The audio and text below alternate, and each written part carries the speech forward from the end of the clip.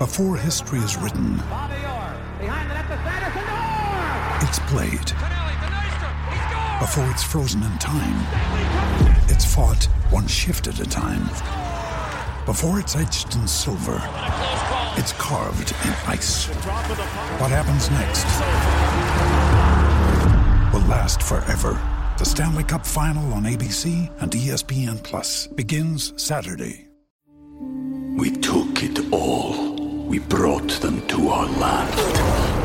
An endless night, ember hot and icy cold. The rage of the earth. We made this curse. Carved it in the blood on our backs. We did not see. We could not, but she did. And in the end... What will I become? Senua's Saga. Hellblade 2. Play it now with Game Pass. Mother Soccer. Somos el programa madre del fútbol. Football? You mean like football? Del soccer en Estados Unidos. Oh, Mother Soccer. ¿Cómo están, hijos de su Mother Soccer? Sí, todos menos Ricardo Peláez. Así es, así de claro. En Chivas dan resultados los que quieren trabajar, los de casa, los que hablan poco, los que no hablan, los que simplemente se dedican a chambear, a hacer lo que le corresponde.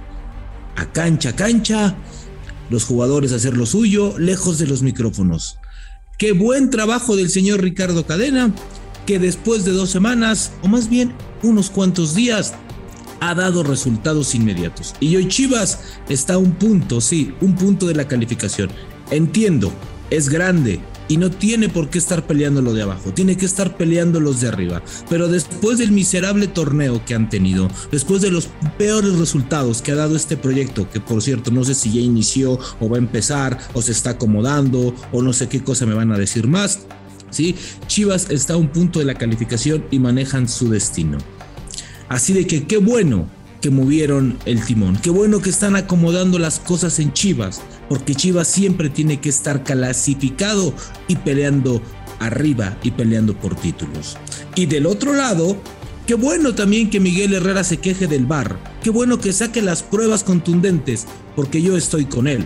Así es, y no es por ser papá, simplemente es la prueba contundente. En el VAR comen tortas, porque es increíble lo que volvió a pasar. Oh, Mother Soccer.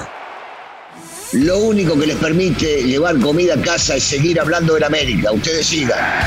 Daniel Russo Brailovsky. Rubén Rodríguez, sí, porque es tu papá. Sí, porque es tu papá. Sí, lo defendés porque es tu papi. Está bien. Y después llegas a casa y si no te regaña. No, pero hombre, no hay algo contundente. A ver, mirá que yo soy pro Miguel Herrera. Fuera de lugar. Yo soy pro Miguel Herrera en el fútbol, en la cancha, porque el tipo propone, porque sus equipos cuando los arma van para adelante. Pero no hay una prueba contundente para demostrar si hubo o no. Y así debe ser en el VAR. Que deben juzgarlo si hay una contundente para llamar al árbitro y decirle, mire, no fue o sí fue o lo que sea. En esa no estoy de acuerdo, para nada estoy de acuerdo. En lo que sí, por ejemplo, si te pones a hablar del tema del VAR o lo que tiene que ver o no, ¿qué diferencia hay, pregunto yo, ¿no? Entre la falta de dinero y la falta que ayer cometió Domínguez antes del minuto de juego. ¿Cuál es la diferencia? ¿Cómo juzgan los árbitros o cómo juzga el VAR en todo caso? Porque me parece lo mismo. Una barrida, si bien es cierto Domínguez no le quiere pegar, le termina impactando en la tibia en el mismo lugar que impactó Dineno y no lo expulsan. Así que no empecemos con el tema del VAR, que son un desastre, que ahí sí estoy de acuerdo con vos, que comen tortas y que no están mirando el partido o no saben cuándo sí, cuándo no, pero las equivocaciones van a seguir estando, van a seguir estando. Yo me fijaría más lo de Miguelito ayer en su equipo, porque Necaxa fue mejor, porque Necaxa ofreció mucho más y porque su equipo con los cambios, y mirá que fueron cambios importantes, pero de gente de nombre, no son cualquier cosa los que acabaron de entrar por los que creemos que son los titulares. Y el equipo no rindió. Ya llegó por quien lloraban, hijos de su Mother Soccer. Miguel Gurwitz. ¿Por dónde empezar? A ver. Y por donde quieras, por el principio empezar. Déjame empezar con lo de Ricardo Peláez. Porque en lo del VAR coincidimos, y estoy de acuerdo, misma apreciación con lo de Domínguez. Iban 15 segundos de juego, y por eso, bueno, Dinero tuvo una peor consecuencia. Digamos que Chivas, versión Rubén Rodríguez, está durmiendo con el enemigo, ¿no? O sea, Ricardo Peláez es el enemigo del Guadalajara, es la pieza que no deja avanzar el proyecto del Guadalajara, es, digamos, el hombre que está frenando el crecimiento, el avance, el proyecto, incluso de fuerzas básicas del Guadalajara. Ricardo Peláez, según Rubén Rodríguez, porque así lo entiendo y si no corrígeme, es un cáncer dentro del Guadalajara, ¿no? Muy bien, y te faltó añadir el que se gasta mal el dinero, el que se gastó $45 millones y hoy no tiene más que a un solo jugador, ¿no? Porque el que llegó más caro ya lo vendió porque no le dio resultados y ni siquiera le avisó que lo iba a vender. Un tipo protagonista, un tipo que lejos de unir simplemente divide, va para la suya, cuida su trabajo. Entonces me parece que sí, estoy de acuerdo contigo. Primera vez estamos de acuerdo, fíjate. Así es el cáncer de Chivas y me extraña que lo defiendas porque no ha dado un solo miserable resultado desde que llegó a Chivas. Es más, en Cruz Azul, ¿qué hizo? Gastó millonada para una miserable Copa de Liga MX. Rubén. Entonces no me digas, no, Rubén, madres, es las cosas como son. Es el cáncer de Chivas, no lo defiendas. Dale, Russo, porque yo me estoy empezando a impacientar. No, bueno, yo estoy, yo no diría el cáncer, pero sí estoy de acuerdo con muchas de las cosas que dice Rubencito. No ha hecho absolutamente nada.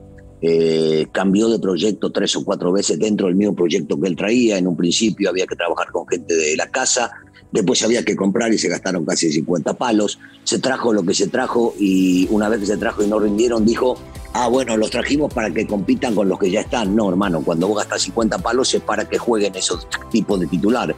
Y en realidad no dieron el ancho para poder llegar a jugar en Chivas. Entonces después se regresa, y hablo de Peláez, a trabajar con chicos de las fuerzas básicas. Y después se trae a un técnico reconocido como Vucetich, pero se lo termina echando a Vucetich. Y después toma protagonismo para agarrar y decir que él decidió, que ellos decidieron que sea Leaño el técnico, y el técnico va a ser Leaño interino, repitió 20 o 30 veces como para que pensemos que le van a hacer 3 partidos. Y después dice, no, Leaño se va a quedar hasta el final del torneo. Todas son mentiras porque ninguna de ellas sucedió, ninguna de ellas se cumplió. Agregándole a esto, sí, el tema del protagonismo que aparece cuando ganan y no aparece cuando pierden, justificando todo tipo de cosas cuando sabemos que no lo son. Y Chivas es un grande. No se puede estar justificando o apareciendo o siendo protagonista de algo que no tenés que ser protagonista. Yo me preguntaría si de repente lo vemos con las buenas y las malas. A Santiago Baños aparecer siempre. No lo vemos aparecer siempre. Y cuando salió campeón Cruz Azul, ¿quién era el director deportivo o el presidente deportivo? Un tipo que al principio no era de fútbol, ¿no? Y después siendo de fútbol, como Álvaro Dávila, que aprendió bien, no lo vi aparecer nunca a Álvaro. Y a muchos directores deportivos no los veo aparecer. Entonces dejémonos de joder. Hay cosas, lo que pasa es que Rubén es muy crudo, muy crítico, pero en esta tiene razón. Tengo que estar del lado de Rubén. Es definitivo que ahí adentro no hay buena comunicación o no maneja las cosas como las debe manejar un presidente o un director deportivo. En Cruz Azul lo cortaron. O sea, el proyecto de Cruz Azul iba caminando. Ajá. De cómo iba Cruz Azul a cómo empezó a estar con Ricardo Peláez, el proyecto parecía, no podemos decir iba a ser campeón ni mucho menos, pero el equipo estaba mucho más estable. Y después llegó, digamos, la revolución administrativa en Cruz Azul, llegaron los paracaidistas, se fue Garcés, ¿no? O sea, de la noche a la mañana apareció Alfredo Álvarez y Víctor Garcés, ya sabemos cómo fue la historia, y se fue Ricardo Peláez. Yo por eso no lo podría juzgar. Claro que por Guadalajara ha cometido errores. Contrató caro, sí, a toro pasado contrató caro. El único de saque que dijimos pagaron mucho fue Antuna. Los demás dijimos, bueno, son jugadores que están rindiendo. Quizá también lo del Chicote Calderón, que solamente fue un torneo. Pero de ahí en fuera ha contratado lo que ha podido. Y normalmente el Guadalajara paga un sobreprecio importante, así como lo paga América, normalmente. Por eso digo, ¿pagó de más? Sí, probablemente. Ahora, de eso lo que pasa es que ya no nos acordamos. ¿Cómo pedía la gente cuál era el técnico ideal para el Guadalajara antes de Vucetich? Era Vucetich. Indiscutiblemente era Vucetich. Ricardo Peláez llegó y estaba... Pará. Pero entonces vos agarrás y traes a alguien porque lo pide la gente. No. Porque en general todos coincidíamos que era un plantel que necesitaba un técnico de experiencia. No, a Ricardo nunca le gustó Luis Fernando Tena. Nunca le gustó. No, está bien, pero... Le dio 5 o 6 partidos... Yo entiendo, Miguel, perdón que te interrumpa, pero si traes un técnico que era el que necesitaba o el que la mayoría pedía, era Almeida. No era Vucetich. Almeida. O déjalo trabajar. Con Vucetich lo llevaste y terminaste liado al mes. O sea, déjalos trabajar. Ahora me vas a decir que, espérame. Permíteme, me vas a decir que ahora el trabajo es estabilizar, ¿no? O sea, no es ganar, es estabilizar. We took it all. We brought them to our land. An endless night, ember hot and icy cold. The rage of the earth. We made this curse. Carved it in the blood on our backs. We did not see. We could not, but she did. And in the end... What will I become? Senua's Saga. Hellblade 2. Play it now with Game Pass. Perdóname, pero el hombre que más trabajó en Cruz Azul con menos se llama Jaime Ordiales y también lo echaron, ¿eh? Ojo con eso. Ojo. Y estuvo menos de 7 meses y casi estoy seguro que fue la base para el título. Cuidado con eso. Y en Chivas, ¿dónde dejaste las indisciplinas? La manita temblorosa para castigar a jugadores de renombre, porque a esos sí le costaron dinero y esos no los castigaste, y a los otros que ni siquiera los trajiste les diste una patada por las nalgas y los echaste, ¿no? Eso sí, eso se llama indisciplina y temblar la manita para castigar. Entonces, si vamos mucho más allá, sí tienes que reconocer que a Peláez le ha quedado enorme su trabajo. ¿Y quién lo evalúa a él? Ya se echó a 3 técnicos, ¿eh? ¿Y quién lo evalúa a él? ¿Sabes más o menos cuánto dirigió Vucetich a Chivas, no? Porque estuvo torneo y medio. Por lo que dices, estuvo 10 jornadas. No, estuvo torneo y medio. ¿No? Llegó a medio torneo y después tuvo otro completo. Acuérdate que echaron al América en cuartos de final y de ahí hicieron fiesta, maroma y teatro y de ahí se dejaron muchísimos errores. Sí, y dirigió todo ese torneo. Así luego arrancó otro torneo. Entonces fue más de torneo y medio. Bueno, entonces, perdón, no se peleó en un mes con él, se peleó en 6 meses. Yo lo que pregunto es, porque ahora parece que Vucetich, ¿Vucetich de verdad tenía elementos para mantener su trabajo en el Guadalajara? El equipo jugaba mejor, encontró victorias, calificó la liguilla, peleó por un título. Checa los números, Miguel, tiene mejores números que el año que duró tanto. No, tiene números menos malos que otros.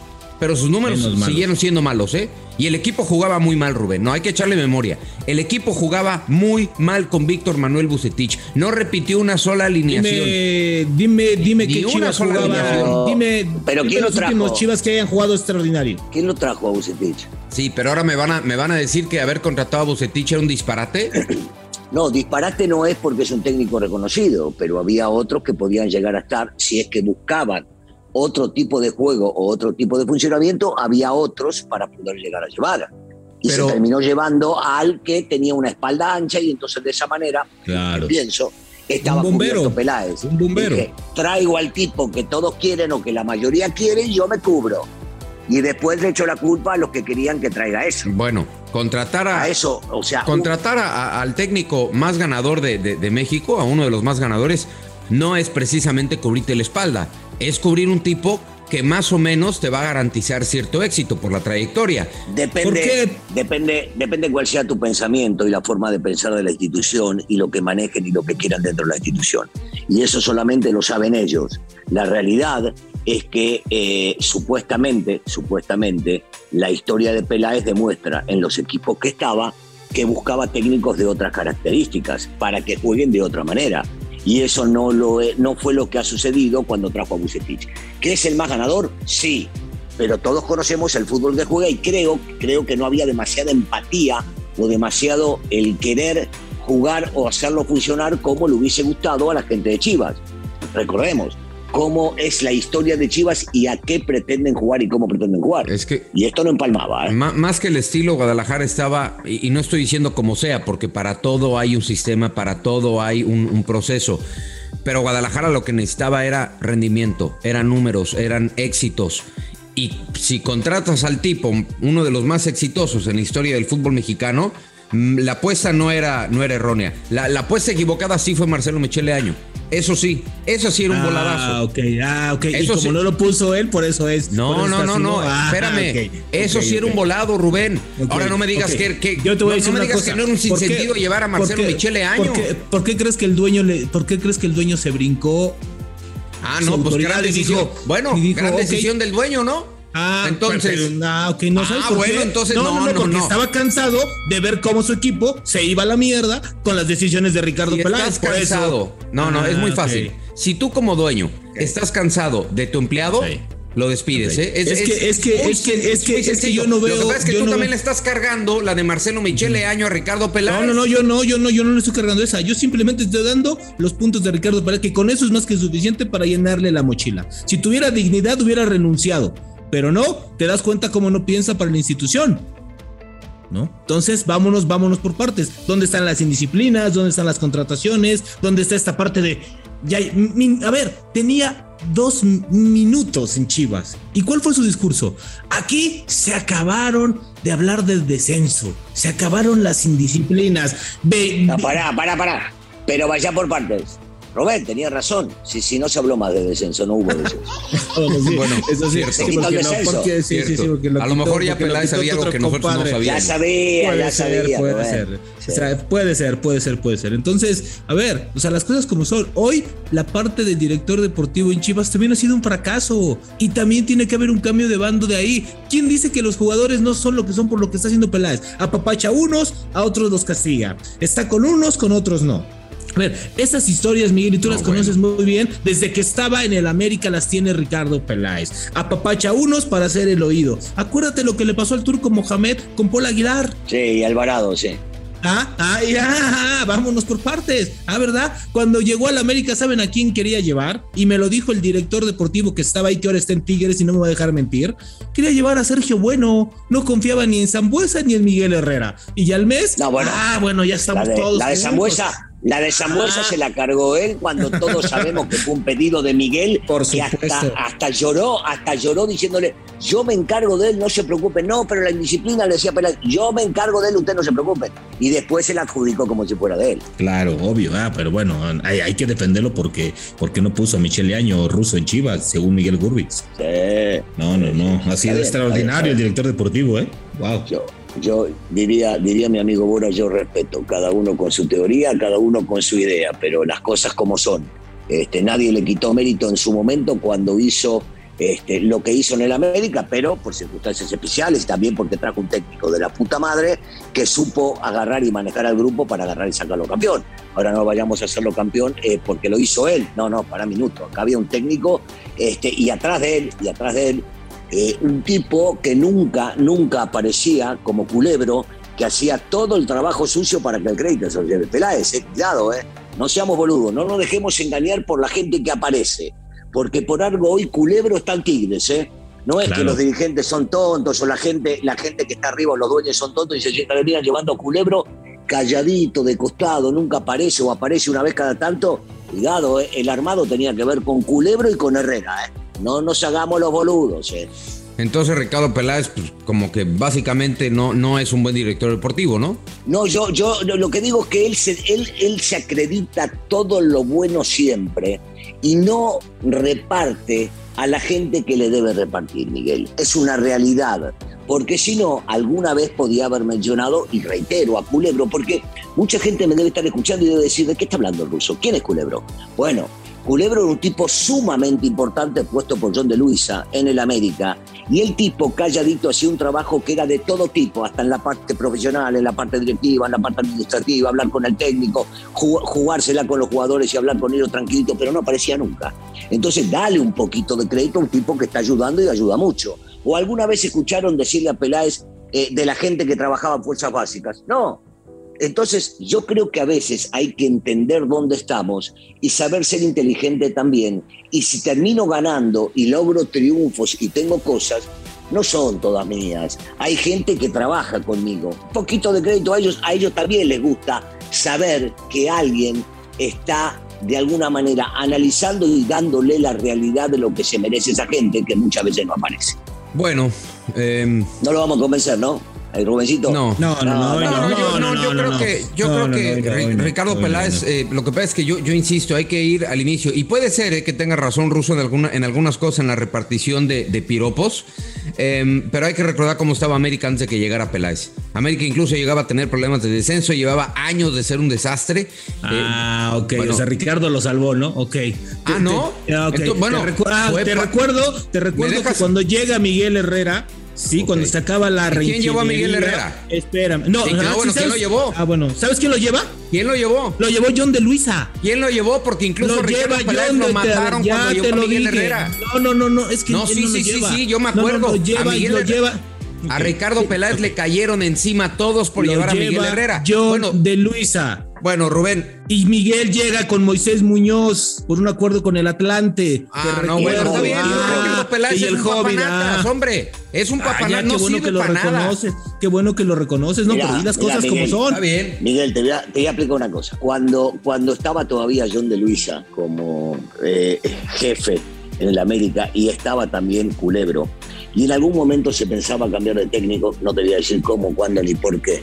A mí no me llamó nunca Peláez, a mí el que me llamó fue John. Y con el que me senté, y Rubén lo sabe bien porque se lo contaba a Rubén, tenemos muchos años trabajando juntos y sé que las cosas personales no las va a contar en público. Me llamó a mí y yo me reuní directamente con el jefe. Entonces te pregunto, ¿quién decidía? ¿El jefe o decidía Peláez? ¿Quién se llevaba el crédito?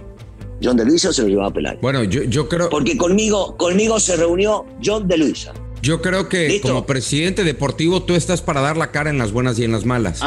Y esas son ciertas, claro. En las malas también. Bueno, claro, estás para dar la cara en las buenas y en las malas. Sí. Pero tu puesto tiene esa implicación. El puesto de John de Luisa no la tiene.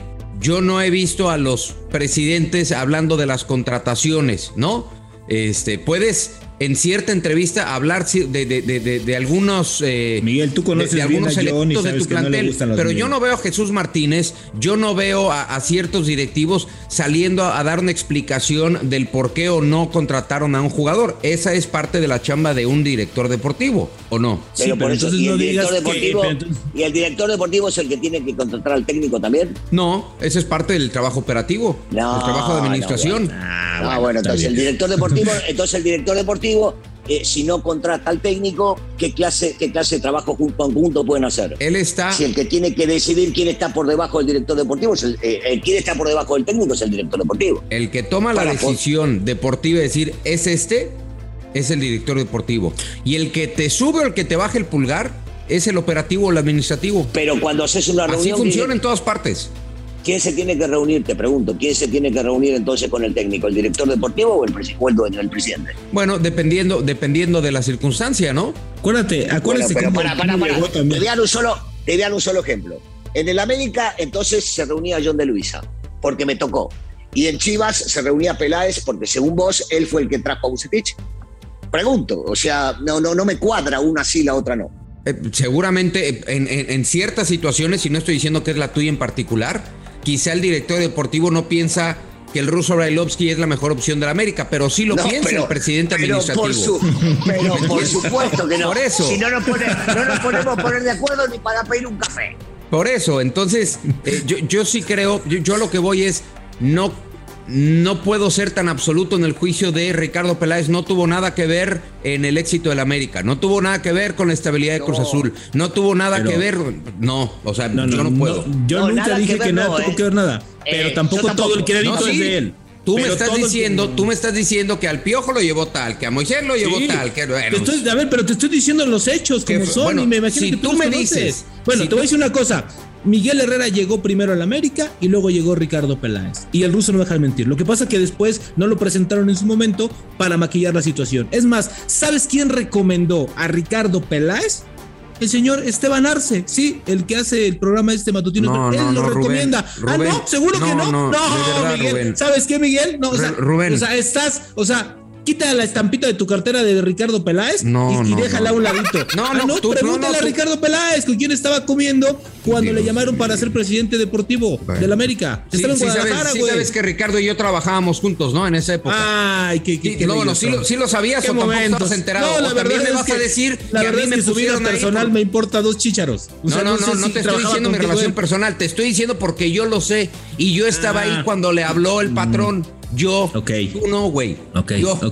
O sea, yo nomás decir que Esteban Arce, gracias a Esteban Arce, Ricardo Peláez. El día que Esteban Arce, y la voy a buscar, el día que esté, y si no lo voy a buscar para entrevistarlo y te lo voy a traer para tajártelo aquí enfrente de todos lados. Bueno. ¿Quién recomendó para que tuviera trabajo? Ahora resulta que en Televisa todo el mundo estaba pensando del trabajo de Ricardo Peláez porque comentaba extraordinario los partidos de selección mexicana, ¿no?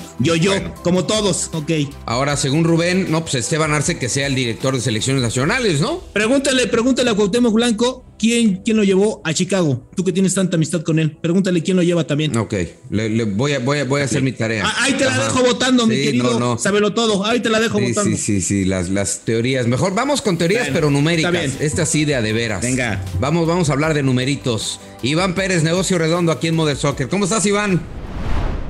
Negocio Redondo. Iván, el Mr. Pérez. Hola Miguel, ¿cómo estás? Rubén, Russo. ¿Cómo andas? Hola. ¿Todo bien? Hola, mi querido Iván, abrazo. Bien, todo bien. Pues aquí, pues muy metido en el debate en el que están. Y justamente el tema que hoy traigo es, pues, ¿cuál es el proceso para, desde el punto de vista de negocios y financiero, para la elección de un técnico? Y este comentario es a título personal. Me parece que a muchas instituciones del fútbol mexicano les hace falta un método, ¿no? De repente, ya lo hablaba Russo, lo hablabas tú, Miguel, que muchas veces traen al que la afición quiere. Y si bien es cierto que ese es un punto a considerar, lo cierto es que no siempre o no todas las veces es la mejor opción, ¿no? En el caso, por ejemplo, del fútbol mexicano, que necesitamos resultados ya pronto y para ayer, pues equipos como Pachuca o como Santos tienen un método. Cuando me refiero a un método, es un proceso que va más allá de las personas para seleccionar a su técnico. En el caso de Guadalajara, que es uno de los equipos de los que han estado hablando, Peláez ha invertido más de $40 millones en fichajes y entrenadores, y sí que es verdad que un técnico no tiene que ver con otro, excluyendo el caso Leaño, que me parece que justamente es más bien por un tema del dueño del club. Pero ojo, en el caso de Matías Almeida, que es uno de los nombres que está sonando, pongo aquí 2 o 3 cosas para reconsiderar si es una muy buena opción. A ver, veamos. Sin duda es uno de los técnicos más exitosos del Guadalajara de los últimos años. Pero ese es un gran check, una gran palomita, y que hizo funcionar al equipo deportivamente hablando. Pero hay un par de cosas que también tienen que ponerse en la licuadora de la elección de un técnico.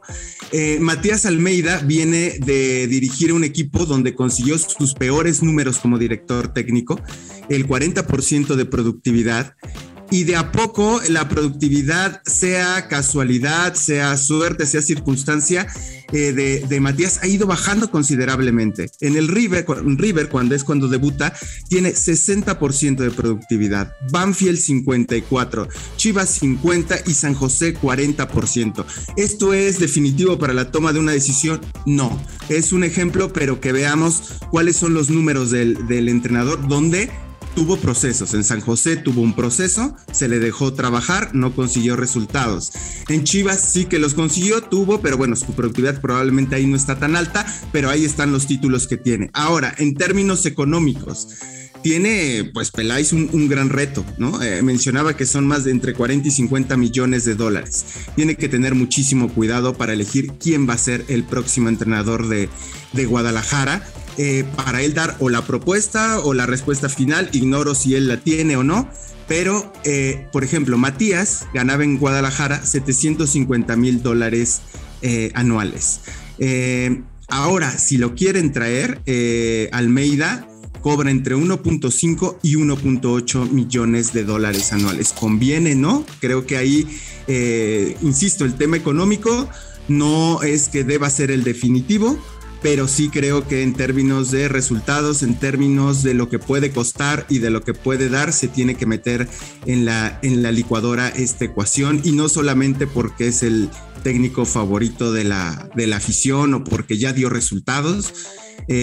Personalmente, y creo, no todas las segundas partes son buenas. Es más, yo diría en el fútbol mexicano que pues la mayoría de las segundas partes generalmente no son buenas. Sí, la verdad, digo, y también de lo de Matías Almeida hay que reconocer que fue el equipo con menos posibilidades de plantel que tuvo. Incluso yo me acuerdo cuando platiqué con él hace año y medio, me decía ¿qué es lo que está costando más trabajo? Me decía, convencer a los dueños que el sistema de la MLS requiere de la contratación de varios refuerzos, que no es posible armarse hoy con lo que tenemos, y siempre batalló, Matías Almeida con eso. Hay que establecer, es un buen entrenador. Lo del Guadalajara es prácticamente un amor imposible ya en estos tiempos, pero seguramente lo vamos a ver dirigiendo ya sea en Atenas o la selección chilena. Y digamos que fue también para Chivas la única época estable deportivamente hablando. De los últimos, no te exagero, 7, 8 años, No, totalmente, ¿no? Digo, al final del día los resultados están, ¿no? Y están los títulos, ¿no? La Liga, las Copas, la Conca Champions, la Supercopa, etcétera. Digo, es evidente que tampoco trabajó con el mejor equipo, o no como el que hizo Peláez casi cuando llegó, donde gastaron muchísimo dinero. Y ahí está, simplemente creo que cualquier entrenador o cualquier directiva, más que entrenador, cualquier directiva tiene que poner absolutamente en una licuadora. No basta decir es un buen entrenador, es un entrenador que va con el ADN del equipo, corresponde al método, a mi método para contratar entrenadores, para qué lo quiero este entrenador. Pero eso pasa, eso no pasa a menudo, o sea, y menos en el fútbol mexicano. O sea, no es que, bueno, yo voy a buscar un técnico porque este técnico va con nuestra filosofía y va a tratar de hacer lo que venimos haciendo o históricamente se hizo. Claro. En el fútbol mexicano no se contrata, o en el fútbol mundial no se contrata por eso, ¿no? Se termina contratando porque es el hombre de moda o porque necesito buscar resultados. No importa que este juegue ofensivo o defensivo, mientras me saque campeón está todo bárbaro. Claro, bueno, en Europa ruso sí creo que hay un poco más de orden. De orden en términos de... Pero depende del equipo, ¿no? Vos me dirás con los equipos grandes puede ser, pero no con todos. Sí, no con todos, pero creo que, por ejemplo, el tema de Pachuca y de Santos. Yo hace algunos años platicaba con gente de Santos y me decían, a ver, tenemos una lista de candidatos de qué equipos, qué entrenadores están triunfando en ciertos países. Eso es parte del método. Ok, ¿quiénes son? ¿Cómo juegan? Es decir, sí se puede en el fútbol mexicano, inclusive, y no es un equipo, digamos, catalogado como grande, ¿no? Santos hace primero todo una selección en base a la analítica, sí. Después va o envía o manda personas que analicen a ver quién es como persona, etcétera. A veces resulta, a veces no resulta, sí. Porque es evidente, ¿no? Pero bueno, el ejemplo más claro han sido los técnicos que es un real departamento de inteligencia, ¿no? El departamento de inteligencia, ¿no? Claro, digamos que Almada me parece relevante, por ejemplo, ¿no? Por supuesto. Está señalando uno o dos, ¿viste? Está señalando lo del grupo o lo del otro grupo, porque si te pones a analizar lo más importante que debería tener el fútbol mexicano es su selección.